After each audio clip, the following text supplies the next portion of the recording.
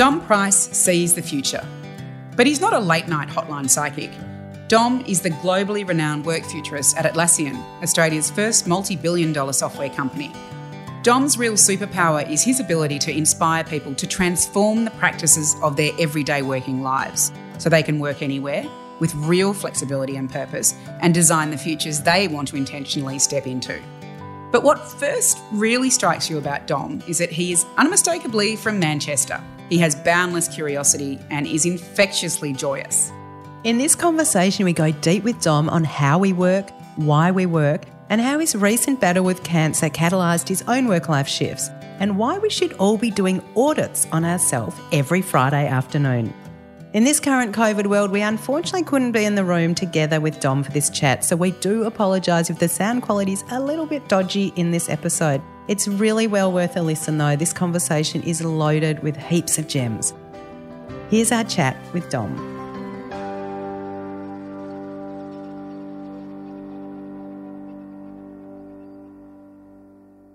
Dom Price, welcome to Human Cogs. We're pretty excited about this conversation today. Dom, you're a work futurist, which is pretty much a made-up job, right? Like, what the hell do you actually do? It was originally made up, and it's one of those things that after we made it up, accidentally became true. And so we made it up originally to annoy one of my co-founders, Scott Farquhar. He made a statement once that anyone at Atlassian could call themselves anything they wanted externally. He's like, I don't care. Like, you have a job to do. Like, I want you to find meaning in your work, and I want you to have passion for it. But I don't care what anyone calls themselves. And I jokingly said one day, what about work futurist? He's like, well, apart from that. And so when we had the opportunity to really wind him up, we're like, hey, let's call me a work futurist. But the reality was we sat there and said, Atlassian's mission is to unleash the potential in every team. We need to understand teamwork in the future. And what does that look like? Very much from the human side, right? Which is why Human Cogs fascinates me. So I'm like, the technology side's easy. Everyone's going about AI, machine learning, automation, right? It's all good. But what's happening to humans? And how do we understand the role of humans as individuals and humans in that team dynamic? And how do we understand that in the future so that we can build stuff today that you don't know you need yet? So it actually was a joke that became true. And so if you think about it in terms of like, what does that actually mean? Like, what does a typical week or month look like? I spend about a third of my time internally at Atlassian helping drive our project around the future of work. Great example in the last year. We announced Team Anywhere after the pandemic hit that we will allow Atlassians to work from anywhere in the world for the rest of our existence. And we're like, cool, we announced that. And then we said, cool, how do we do that? We've announced it to our 5,000 staff. Well, we have no idea how we're going to do it. So we like to make statements of intent early and then back into them. And then sort of freak out later. Yeah. And you work it out on the fly. Yeah. And then there's a third of the time with customers and then a third of the time at events, just sharing our stories so that we can actually start to provoke humans to actually start building their future rather than waiting it to happen to them. And we would love to jump so deeply into how we work, why we work, your work, teams, how the COVID pandemic has kind of really changed that for good. But Dom, would you mind, before we go into all those awesome, juicy areas that are really your wheelhouse, we actually want to step into your shoes and enter your world when in 2020 a phone call changed everything for you, your work and your life. Can you talk to us about that? Yeah, I mean, there's a series of serendipitous phone calls that sort of took my early part of 2020 onto its own trajectory. I'd actually done I had a crazy start to the year. I'd done, within January alone, I'd done trips to the UK, Munich, India, Japan. Like, I was all over the place with work, and things were going really well. And I actually landed back and had a phone call from my doctor who said, Dom, I need you to come in. I was like, there's no way of me coming in. I'm traveling all over. He's like, okay, let's do this over the phone. You've got early stage bowel cancer. And it's like, oh, cool. I'm like, that's really inconvenient. I've got a whole other trip. And you go into that weird mode of thinking very much about logistics. And it wasn't an impact on health in the immediate moment. I was like, okay, let's now squeeze this in. I've got a trip to the US planned. I want to do this. And then you're like, oh my God, what did he say? He just said the C word. And so it kind of took me into this moment of going, okay, so I need to look after myself because there's this existential threat in front of me. And the serendipitous part of it was for the 6 years before that, my older sister Trudy had been struggling with her own cancer diagnosis. And I've been regularly going back to the UK to visit her. And so it's weird for me to go from this mental mode of caring to a mental mode of going, like it's me now. And also for me, and I think we all have this moment in time where we feel like indestructible. And I was like, I'm only 42. Like, bowel cancer doesn't happen to 42-year-old semi-healthy men. Like, this isn't meant to happen at this stage. So it did throw a whole lot of weird kind of balls in the air, right? But it really brings you back to when all those balls launch in the air, you're like, maybe I'm going to redesign how I do this. Maybe I'm going to take this opportunity to think broader about life and impact and a whole lot of stuff that goes on around you, because sometimes it takes those events for you to just go, why do I do what I do? Like, what is the point? And actually, when you ask those questions, you've got to find answers. It can take a while, but you've got to find some answers that are different from the day-to-day grind of life. It's interesting that when you experience someone else's journey with cancer, someone who you love dearly, your sister Trudy, that's not enough of a call to action to shift the way you live your life. Do you think that it needed to take your own diagnosis before you felt really pulled to change the way you live? Yeah, I think it's the difference between sort of incremental and revolutionary, right?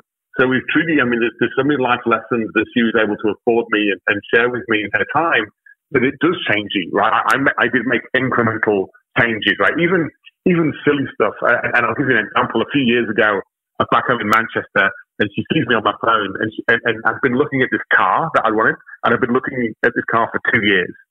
And she just sat down with a cup of tea, and she's like, "Can you explain to me why you've not bought it yet?" And I gave her all the excuses that we give ourselves, and she's like, "Yeah, that sounds like BS. Like, what's the real reason?" And I was like, "I don't know, I just feel weird buying like a nearly new car." She's like, "Can you afford it?" I was like, "Yeah." And she's like, "You work hard?" I was like, "Yeah." She's like, "Buy the car." I was like, "Yeah." And actually, when I landed back from the UK, I went straight to the car showroom, test drove this second-hand car and bought it, right? So she actually afforded me life lessons to go, live life, get on with stuff, right? It's just the moment of when it's yourself, it's way starker, right? So instead of incremental change, when it happened to me, I'm like, this is time for like cataclysmic change, right? This isn't like moving the books around on the shelf. This is throwing the shelf out, throwing the books out and starting all over again. And so it's just a different magnitude of change that I approached with my own life, because it's more of a shock, right? When it happens to someone else, I think what happens is sympathy. And then when it happens to you, it's not sympathy or empathy. It's like, I'm actually walking in these shoes. I'm not trying to imagine what it's like. I can actually imagine what it's like. And it's just a different experience. So what has changed? Everything and nothing. I'm still me, and I'm still living my same values and my same kind of core principles. But the way I've looked at balance has fundamentally changed. Some of that forced upon me. In 2019, I did over 100 flights, mainly due to work, but also for personal reasons. In the last year, I've done none. And so that's not me being, carbon positive or caring about the world. That's just because planes got grounded. But in doing that, you're like, cool, how do I take that stimulus and what do I do with it? I can use it for good or evil. So I've used it for good. I've built a different sort of routine in my life. We've worked from home, way more exercise. I would say I've probably shrunk my friendship group to some extent, but spending more time and deeper time with a smaller group of people, more meaningful relationships. When you're doing 100 flights a year, you kind of fly in somewhere, go for drinks, hang out, you socialize, right? You have that surface level chat, but you don't get to go deep. I've got to go a lot deeper in the last year. I've got myself an amazing girlfriend. I've changed the way I think about work and how work fits into life and how those things integrate and what the roles of them are. I've had to change my diet because of my own sort of, like I said, my bowel cancer and the resulting surgery. I've had to change my diet and lifestyle. But these are all things that are within my control. Like, there's nothing to complain about. It's like things happen and you get on with life. I think we sometimes get carried away with what we can't do. And I think the last year for me, I focused infinitely more energy on what I can do. Not the things that are outside of my control, but the things that are either within my control or at least within my influence. And just giving them a go. And if they work, I do it again. And if they don't, I'm like, okay, at least I tried. Let's move on. I'm not performing heart surgery, so I'm not going to kill anyone with any of my experiments. You say that everything and nothing has changed. It sounds like quite a lot has changed for you. And you say in your TED Talk that prior to sort of last year that you describe yourself as being emotionally unavailable. What is it funny? I mean, maybe. Yeah, what do you mean by that? Just imagine the moment when you're preparing for a TED Talk and you realise that for the 4 or 5 years previous, you've been emotionally unavailable. Like, it's one of those profound moments where no one could ever tell you that because you'd shun them away. You'd never take that as feedback. But when you have it as self-awareness, it's a damn sight more powerful because you're like, oh yeah, I kind of have. Like, and there was reasons why, partially because if you think about your emotional energy tank, I was dedicating a lot of that to my sister, to family. I was using a lot of my kind of general energy for being on stage and performances and big sort of keynotes and stuff. And so I was in a deficit and I was just surviving. Like, I wasn't thriving. I was just surviving in this kind of deficit. And it was only when I had the time, it was actually when I had 14 days in quarantine when I returned from the UK, and you're forced to confront your emotions. There's nowhere to go. There's nothing to do. And as you know, with my personality type, the worst thing was there was nothing to distract me. Right? I couldn't throw myself into another thing and distract myself. And it was this amazing forcing function of going, no, I need to confront this. I've got 14 nights by myself in quite a small hotel room, and I need to think this through. I need to be at peace with what's happened, what's going to happen. I need to realize that my decisions are mine and that I'm accountable for those, both the good, the bad, and the indifferent. And I choose my path from now on. So what choices are you going to make? What trade-offs are you going to make? And one of those trade-offs was to be more emotionally available. It's a weird one. You're like, everyone thinks that they are, and you realize that we all hold back quite a bit just in case. And I was like, I'm not going to hold back. I'm just going to let it out there and see what happens. Yeah. So you said being in quarantine for 14 days, and that was after the death of Trudy, wasn't it? That you left the UK. Yeah. I can't imagine the emotional layers that you brought with you into that hotel room. Can you talk us through some of that? Yeah, it's an interesting one because when you've got someone who gets diagnosed, and you know, just as context for your listeners, you know, originally Trudy's prognosis wasn't a great one. They were like, a couple of years. And so in some regards, we're amazingly grateful that we got 6 years from when she got diagnosed to when she passed. And we used every one of those days to create memories and moments and stuff. And so in theory, you convince yourself, the rational part of your brain says, I'm prepared for this. You know it's going to happen. And then it happens, you're like, I was not prepared for that. Because you can't, right? There's nothing in the human body that can actually prepare you for that experience because you've just never gone through it before. You don't know what it's going to be like. And you equip yourself because we're amazingly adaptable people. And we do, and then there's the family outpouring of emotions, there's a whole lot of logistics. You also realize that in that moment, everyone handles things completely differently. Like all my family members, we all had our own way of dealing with our grief and the emotion.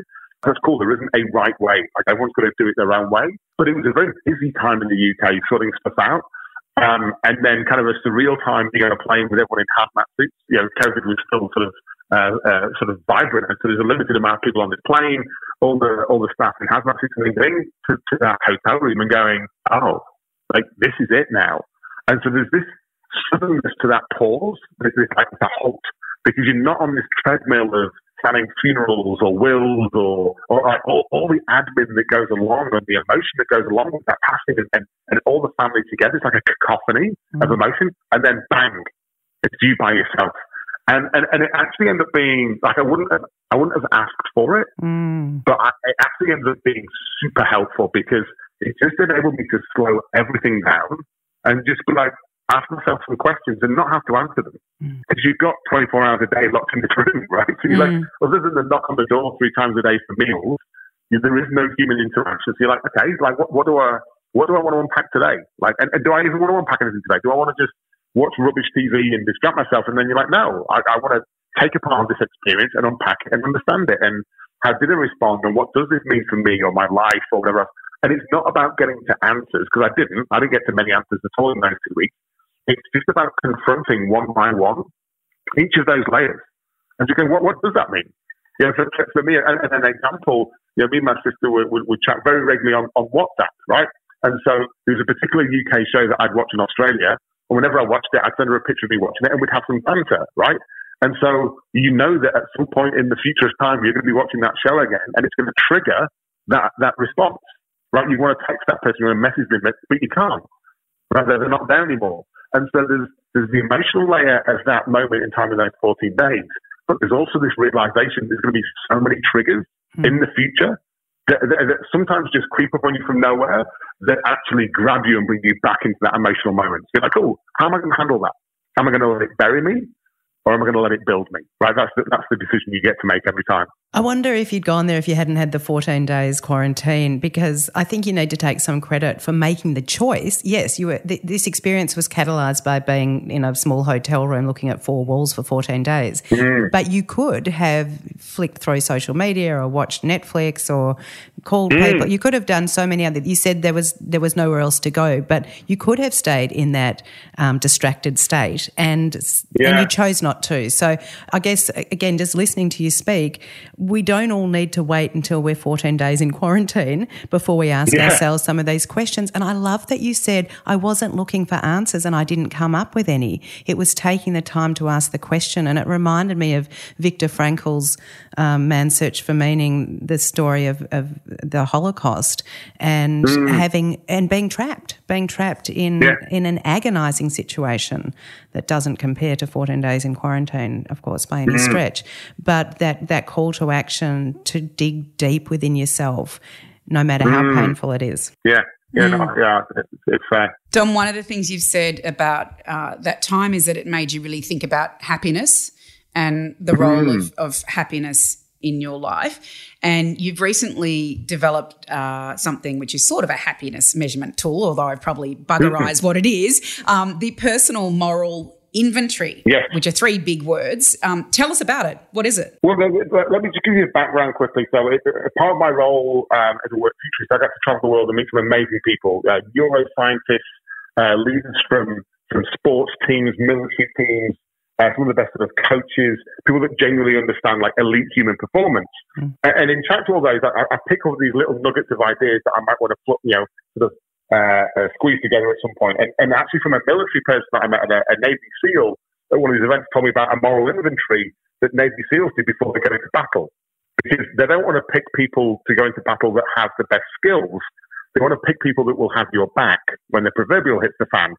And that's a different criteria, it turns out. You're like, Sabine might be the best sniper, but I just don't think that when that stuff goes wrong, she's going to support me. So actually I'm going to pick someone who's not as good, but we're going to work better as a team. And there's something about that dynamic that fascinated me. And then what I decided to do was to fuse it with the work from the quadruple bottom line, which is from the world of finance, which is how do we get companies to report in a more rounded fashion. So not just on profit, but on how they impact the planet and people and a whole other stuff. And I'm like, hang on, what if we combine these together and instead of making it about business, which for me is too ephemeral, or about human performance, which is kind of aspirational, but no one wakes up on any given day and goes, I want to be an elite human today. Well, how can we make this more consumable? I'm like, let's all do it ourselves. Let's have a personal moral inventory where we literally take stock of how we're balancing our lives right now and work out where we're in deficit and work out where we're actually positive. But actually what's been profound is the number of people that not only were imbalanced when they've given me feedback on this, but actually like, I was doubling down on where I was imbalanced. Like I was adding more to areas where I was already doing well, and I was negating areas, I was ignoring areas where I've been struggling. These are super intelligent people, so this isn't about brains, right? This isn't about IQ. It's just we get carried away in the system that we're in the world that we're in, and it's like, how's your week? So busy, really busy. You're like, really? Like, is that it? Like, if you get to Friday afternoon and the one thing you can tell me is you've been busy, is that a worthwhile week? Were you effective? Did you have impact? What's your legacy? Let's talk about that. Isn't that the currency though, Dom? Like, isn't when we talk about the cult of busy and productivity at all costs, that's the calcified industrial system that we designed.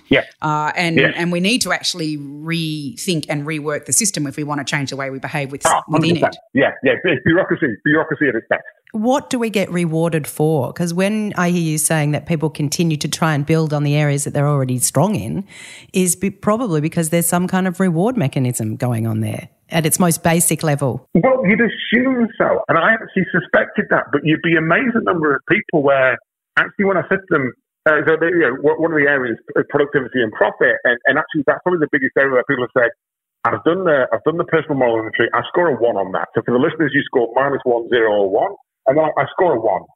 And you can't score a 2 or a 3. 1 is the highest score.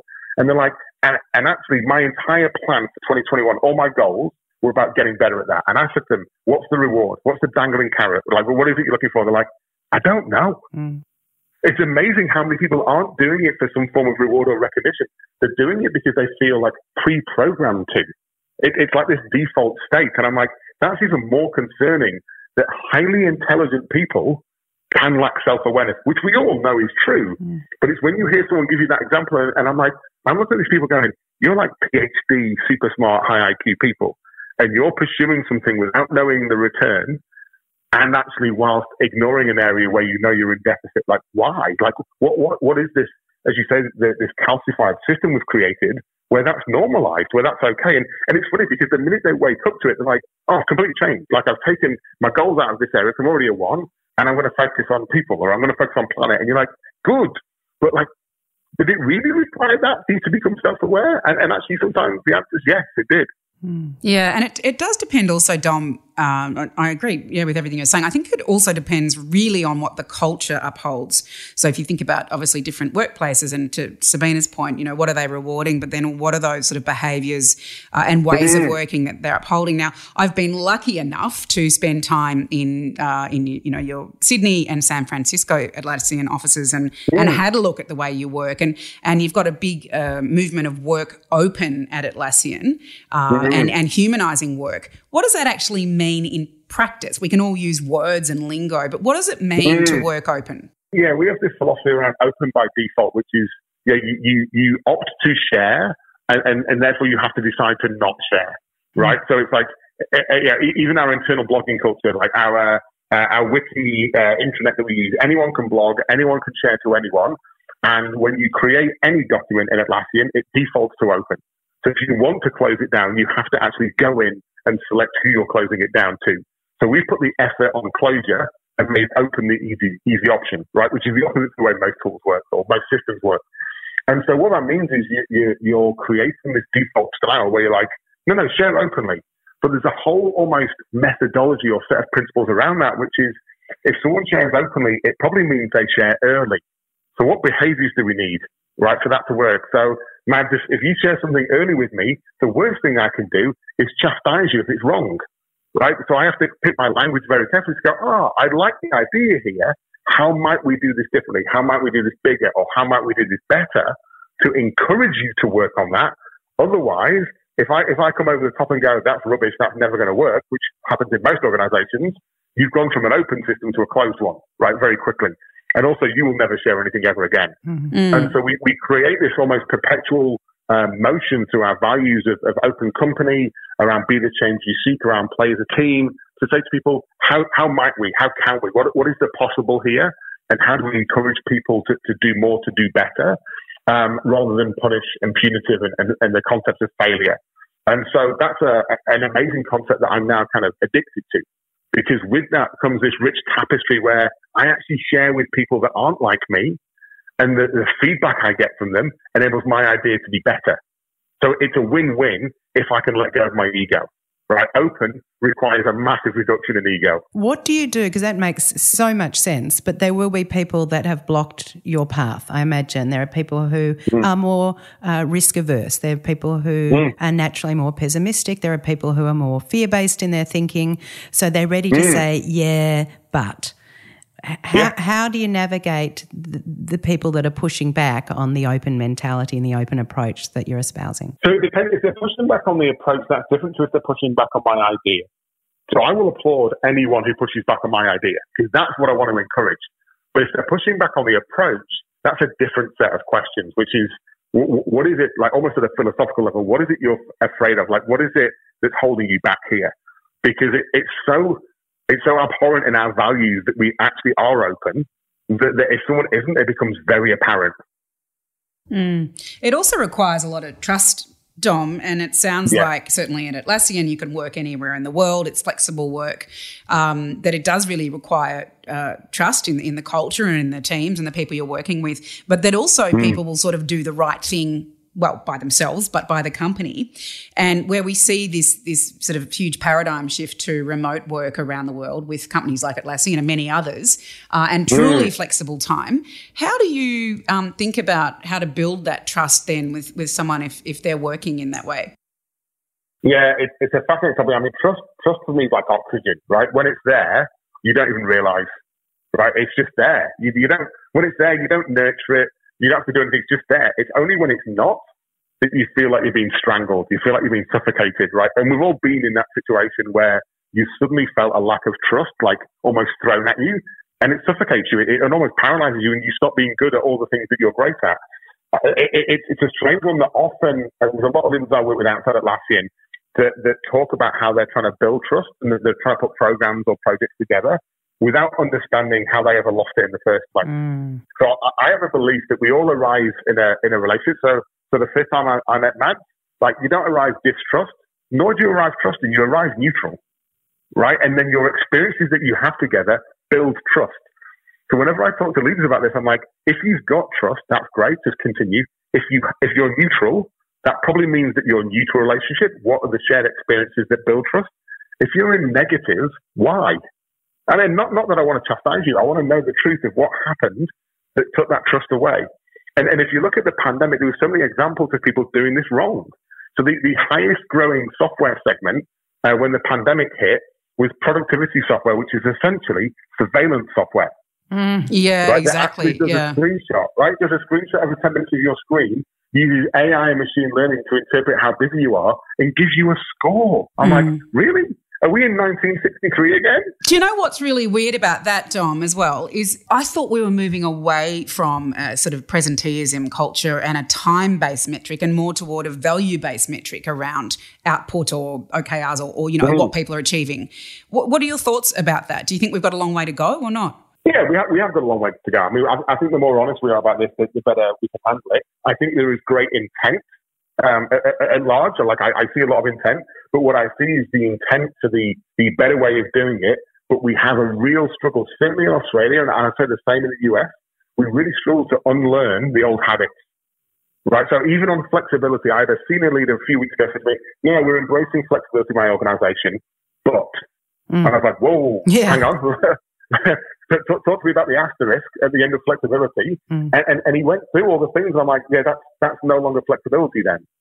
Right? If you're saying it's flexibility, but you can't work from home on a Monday or a Friday or a Wednesday, I'm like, that's not flexibility. You've said, like, if we want to really challenge the construct, why do knowledge workers have to work 9 to 5 Monday to Friday? Like, what's the rationale? And he couldn't come up with one. He couldn't come up with a good one.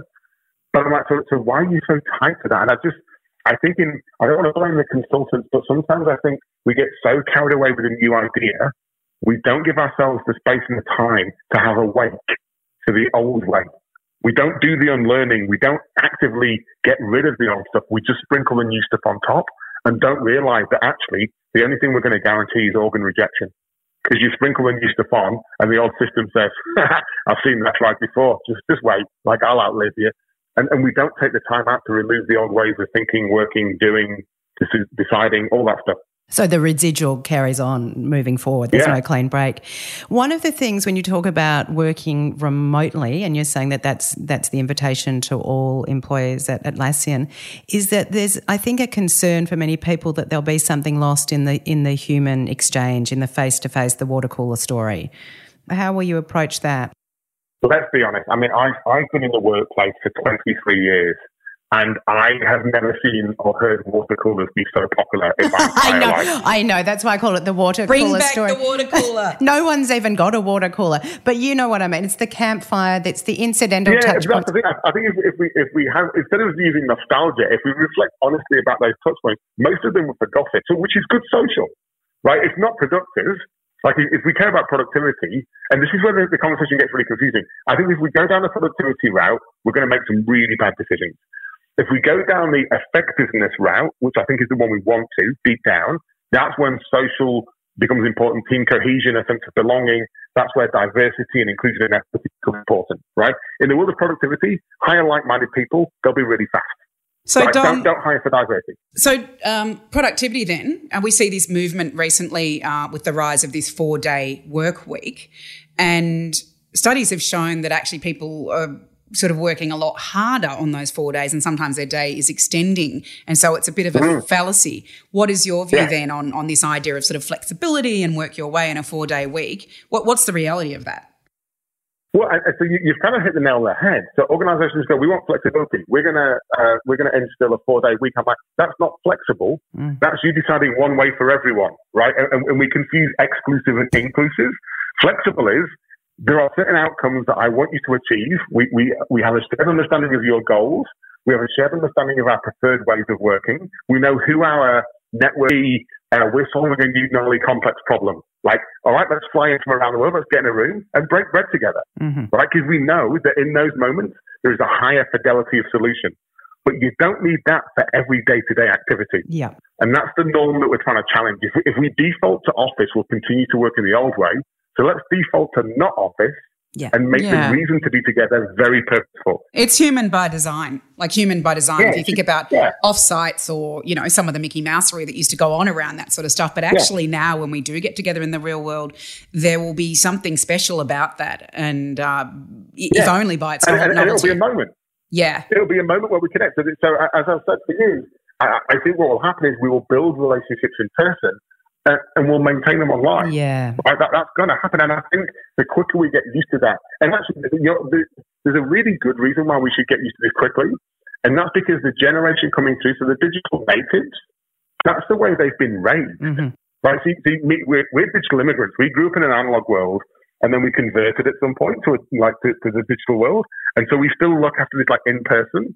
But if you think about any kid growing up now who is living in a virtual world on Fortnite or World of Warcraft or whatever, and is building meaningful relationships with people in a virtual world, this is like default to them, right? This is like a walk in the park. For us, we're having converted this way, and so it feels harder. But I don't think that should deter us from trying it. And you've said personally for yourself that you don't have a routine, that the week before you deliberately, purposely plan your week. How do you do that? Yes. Yeah, so it's a little game we've been trialing out. I part of my job as a futurist, I have to predict every now and then things that might happen. I think there's going to be demand for something called Design Your Week. And so a few of our team have been working in the background to build it. It's the idea that on a Friday, so I'll probably do it at some point on Friday afternoon. I will reflect on my week that's passed, what went well, what didn't, what the mix was like. Was I planting seeds for future stuff? Or was it all transactional and immediate gratification? What was the mix like? And then I look to my next week and I plan out what I want to do. And there's a couple of reasons for doing that. One, it's about me taking accountability for how I spend my time. It is the single most precious resource we have, and we should use it very sparingly. And I think a lot of us waste it, often sat in meetings thinking, this is a waste of time, and you never get that time back. So let's be purposeful about how we spend it. And then the second reason is it enables me to say, what's the mix of synchronous time versus asynchronous? So my synchronous time is where I have an obligation with another teammate, and it's just going to be more effective for us to be online at the same time, to do that, not in person, but even if it's via Zoom or any other technology, to do it synchronously at the same time. And then about half my work can be done asynchronously. And this is where the true flexibility comes in. I can essentially do that at any point in the week. I can do it at 9 p.m. or 9 a.m. because I'm not relying on someone else, right? Some people call it deep work. You could call it your tasks, whatever it is. It's the work you do yourself that contributes to your team. And now we've differentiated between those two. The synchronous is a network effect. I need to be online, but the asynchronous isn't. So you really start to understand the flexibility. So not only do I now have the right mix of, am I doing work for the future or work for today, but also what am I doing that's asynchronous and how do I plan my time effectively? Now, whatever plan I come up with never happens, right? Because the world around me. That's what I was wondering that. Hang on. I was thinking this sounds so good. Aren't you a futurist, Tom? The first few weeks I did it, I was aiming for perfection and I never got anywhere near. So now I just aim for progress. So I reckon at best on a Friday, I get it maybe 60, 70% complete. And that's fine. It's directional, right? It's not me planning hours and minutes on my calendar. It's just saying, how do I feel about the next week? What have I learned from the last week? What changes do I want to make? And so every week I make a small incremental change.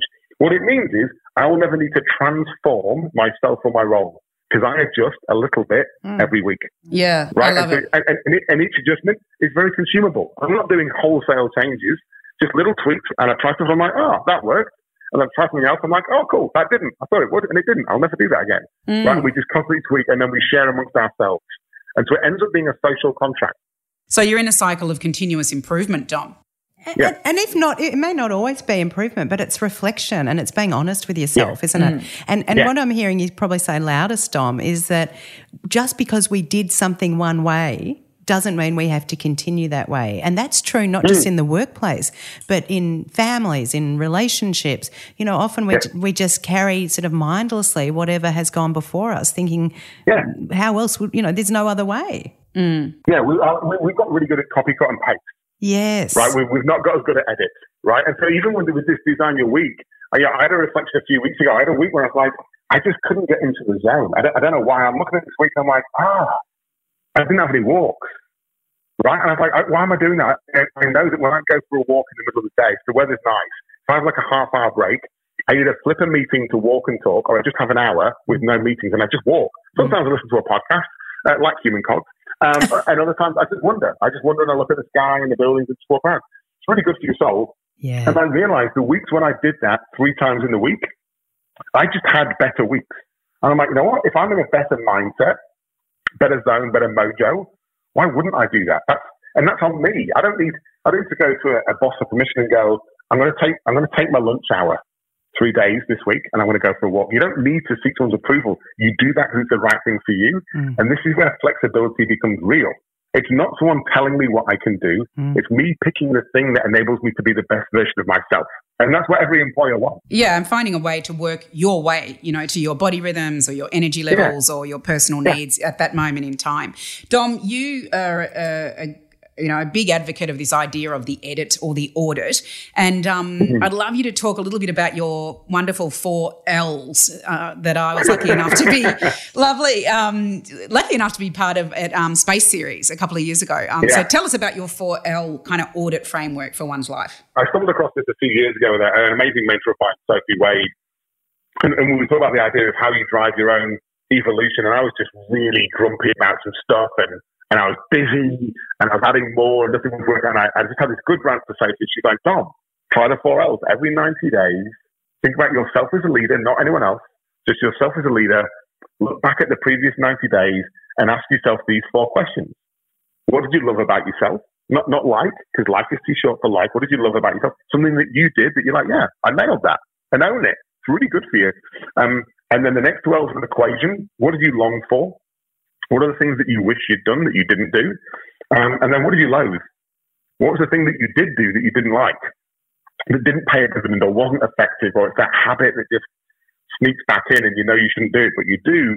And she's like, you're not allowed to add in the long for until you remove the loathe because you're full. And she's like, everyone's cognitively full or time full, like whatever it is, we're all full.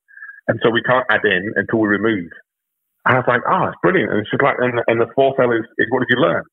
What experiment did you run on yourself in the last 90 days? And what did you learn from that? Did you learn that it went well and you're going to do it again? Did you learn that it went spectacularly badly and you'll never do it again? Like, what did you learn from that? And the first few times I ran it, it was great for self-awareness and my own improvement. But the real secret sauce was actually when I started sharing it with some of my colleagues. Not necessarily people I was directly working with, but just people to say, hey, here's this habit I've got that I loathe. If I accidentally do this, like, here's a safe word. Can you say it to me out loud? Because if I accidentally do it, I want you to call me out. I want you to hold me accountable for stopping. And then when I would share my longed for, people were like, Dom, you should totally chat to Mary in San Francisco. She's amazing at that. Like, instead of going to learn that skill yourself, here's a peer that you can connect with who's already good at it, that can share their lessons learned. And so it created this weird, like, peer-to-peer networking model for me, whereby I haven't read a business book since. Because I now can't read business books.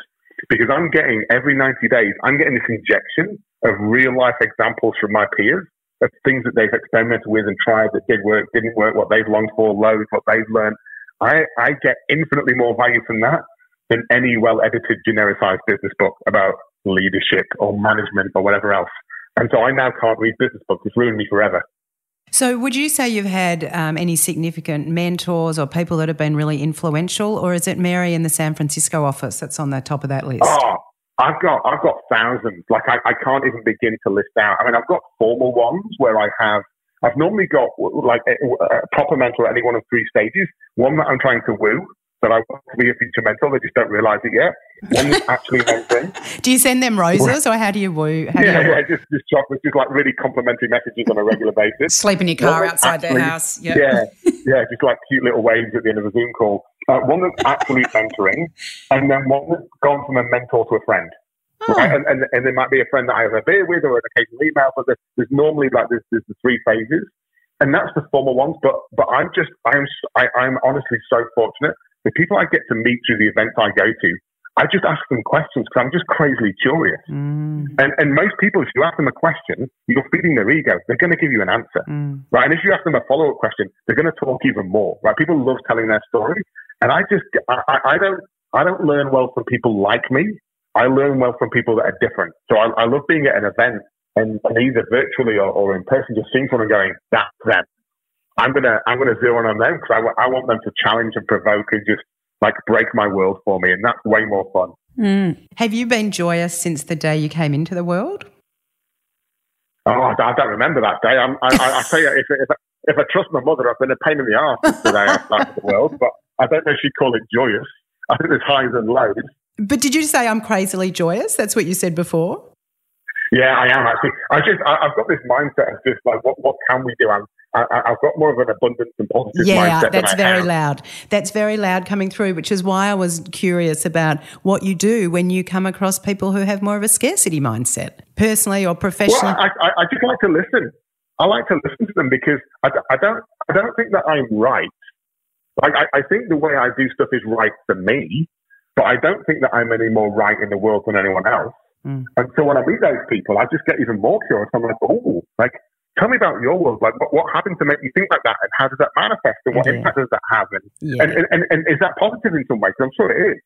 And I'm sure it's great as a protection mechanism. It's very positive. And so I'm always curious about like why they're that way and how it manifests in their life. Yeah, so maybe more than just crazily joyous or a pain in the ass, it's the curiosity that's been the common thread. Yeah, and I'm sure if it existed when I was a kid, it would have been ADHD as well. I think my curiosity comes from this, oh, look, a thing over there. Like I've got this constant desire for newness. And I think turning that into a superpower has been helpful for me. Were you and Trudy similar? Yes and no. I mean, all my family, we had a very similar, very different upbringing. We all end up in very different parts of life. Right? I was, up until my younger sister grew up, I was the only person in my immediate family that had ever left the village. And so when I left the village to go to university, there was tears from my mother and outcry from the locals. I'm sure there was much gossip in the local supermarket and post office about where he was going. My grandparents, bless them, slightly older generation. When I went to university, my grandma sat me down and said, "You need to be honest with me. What's happened? What are you running away from?" And I explained that I'd got a good course and everything was nice. And 3 years later, when I finished at university, which was only 35 miles away, I remember going back to Manchester to see a whole lot of people. And I've got a job in London. And I told her, "Nana, you should be really proud. I've got this wonderful job in London." And she's like, "What are you running away from? Who said something? What happened? Is it you?" I think she blamed my mum. "Is it your mother?" And then if you imagine 3 years later, when I said, "Hey, I've got an amazing opportunity. I'm going to Sydney." And my grandma sat me down with a very weak cup of tea and said, "Are you gay?" Oh, she said, "Yeah." Are you gay? So her and my granddad. You're still running. Her and my granddad had had a chat and realised the only thing that it could possibly be was homosexuality.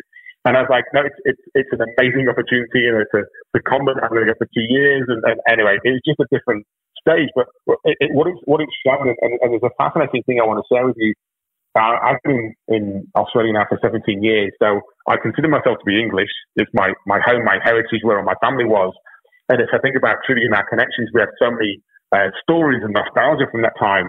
But a couple of visits ago, while she was still with us, we were driving around Manchester, and I said to her, "I need to explain that being here right now is very familiar and completely foreign." And she's like, "Why?" And I said, "It's familiar because I know the street names and I know the pubs, I know the colloquial language, but this hasn't been my home for like 20 years." And so there's this weird moment of going, which world or which life am I in? Right? Because we actually often transpose many worlds and many lives. And in that regard, I was Dom, the guy from Manchester, and I had a very different job. to Dom the guy in Sydney. And so it's just this acknowledgement. You'd been on your own hero's journey, really, and come back transformed and with a new version of yourself. Where's home for you now, if you have to put a place or pinpoint a place? I mean, let's just hope my mom's not listening to this, because she tends to still sob after 20 years. Home is Sydney, right? I'm a citizen of Australia. Australia is my home. It's where me and my girlfriend live. It's where I own my home, where I live and work and have my close friends. And my life is here. But I also very much, I know it sounds cheesy, I consider myself to be a citizen of the world. Because I have so many colleagues in different parts of the world that I care intimately about. And certainly in times like the pandemic, right, when you realize that we're not all in the same boat, right, we're all in the same storm, but we're in very different boats. Some of us are in luxury yachts and some of us are in dinghies. And I've got colleagues that are barely surviving in dinghies right now. And so even though I'm living what I think is a very fortunate life in Australia, certainly in the pandemic times, I always like to remind myself that we're part of a bigger ecosystem, and we have to empathize and remember that. Otherwise, we can get very insular and very selfish. Dom, what does the future of work hold for you personally? It involves us finding better ways of being human. And just to convince your listeners, you haven't paid me to say this, but I do work for a technology company, and that isn't a secret, but I do not think the future of work is technology. I think technology will always be an amplifier, but we have to pony up to realize that the real secret source of amazing teamwork is humans, that cross-functional, diverse team that comes together with respectful dissent, and the true diversity and inclusion of people from all different forms and shapes and backgrounds and experiences coming together. That creates an amazing rich tapestry that suddenly doesn't feel like work. Right? We can actually find ways of meaningfully integrating that into life so that we have both. Right? It shouldn't be either or. We should have an existence where we can have impact and we can leave a legacy behind whilst working and being a family member and a brother or a sister or a husband or a wife. We should be all those things, not just any one of them. And I think to do that effectively, we have to fundamentally go back to the drawing board and understand what work is. Right? And does it need to be the source of our purpose? Right? And do we need all this extravagancy around it? Or is there a simpler way of stripping back the complexity we've added into bureaucracy, as you pay homage to before? There's 300 years of calcified bureaucratic ways of working. How do we unravel those and unrust them to build a better future? And I think the pandemic should be our springboard to go, okay, bad thing, really, really bad thing happened, but it forced an experiment on us. What can we learn from that, and what can we do differently and take this into our own hands rather than waiting for it to happen? It's interesting, maybe it was at Space where you were really big on the 4 Ls, and now you've gone on and created your new model. Where are you using the personal moral inventory? Like, are you using it at Atlassian or outside of that? Yeah, a little bit of Atlassian. I mean, I use it myself. Like, it's a very selfish tool. I still sort of reflect on it quite regularly. But also a lot of mentoring and coaching sessions.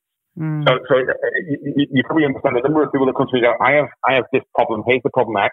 Can you give me a solution? I'm like, no, I can't. But let's sit down with a tea, coffee, or a wine, and let's go through the PMI. And they're like, no, I don't need that. Like, here's the specific problem. I just need a fix. I'm like, I'm not a doctor. Once we go through the PMI for those that willing to do it, you suddenly realize you're about to fix the exact wrong thing, right? And so I'm using it as a tool to say to people, pause. Like, stop looking for a solution until you've realized what it's like. Fall in love with the problem first and truly understand it. Then let's try and find a solution. But everyone's jumping to solutions, which, if you think about it, makes sense, because any thought leadership online right now is all solutions. Like, do this and it solves your problem. And you're like, what problem? Well, because right? I think because we think leaders should know. When we hear a leader say, I actually don't know the answer, or I don't know that, people are a bit uncomfortable. They expect the leader to be the prophet or the. It's actually the answer to everything. Yeah, as a therapist, I'm a psychologist, Dom, and it's something that I experience, and I'm also do a lot of coaching and in the business space as well. And often people, particularly in more personal therapy, will say, "What do you think I should do? Should I leave my job? Should I leave the marriage? Should I raise my child this way or that way?" And I'm the first to say, "What kind of arrogant therapist would I be if I thought that I had the solutions to an issue that you've been rolling around for decades?" I don't have an answer. I don't have a solution, but I've got questions. I can hold a mirror up and we'll do that until you feel that something shifts in the direction you need it to.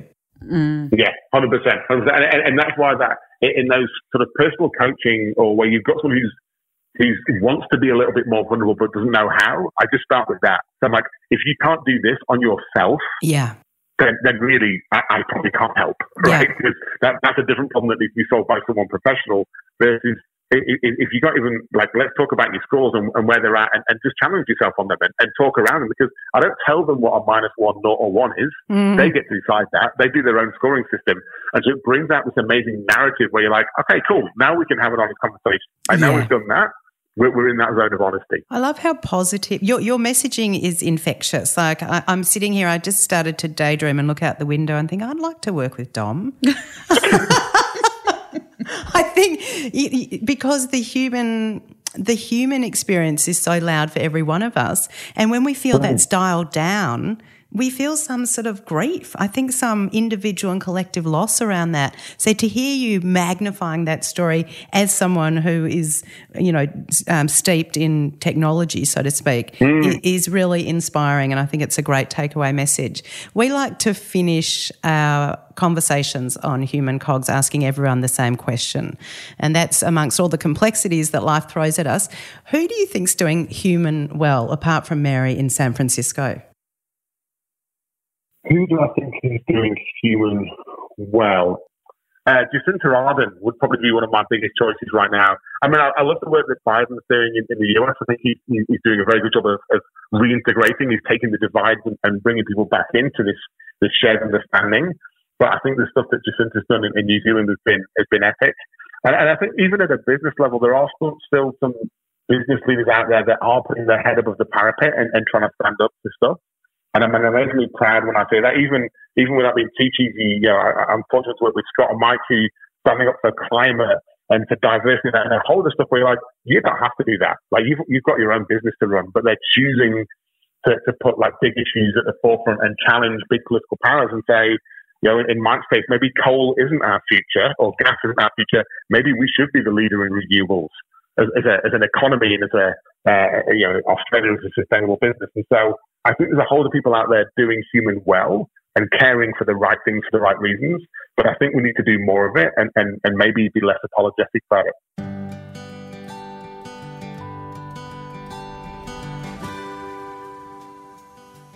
Thanks so much for joining us for this episode of Human Cogs. We know that being human is pretty messy for the best of us, and we really hope these conversations challenge what you think you know about yourself and maybe some others in your orbit. And Mads, as a psychologist, I know I'm having a good day at work when people say to me, Sabina, I've never thought about it that way before. That's what we hope your experience will be listening to Human Cogs. So if you want to find out more about other episodes or about this episode, jump on our website at humancogs.com.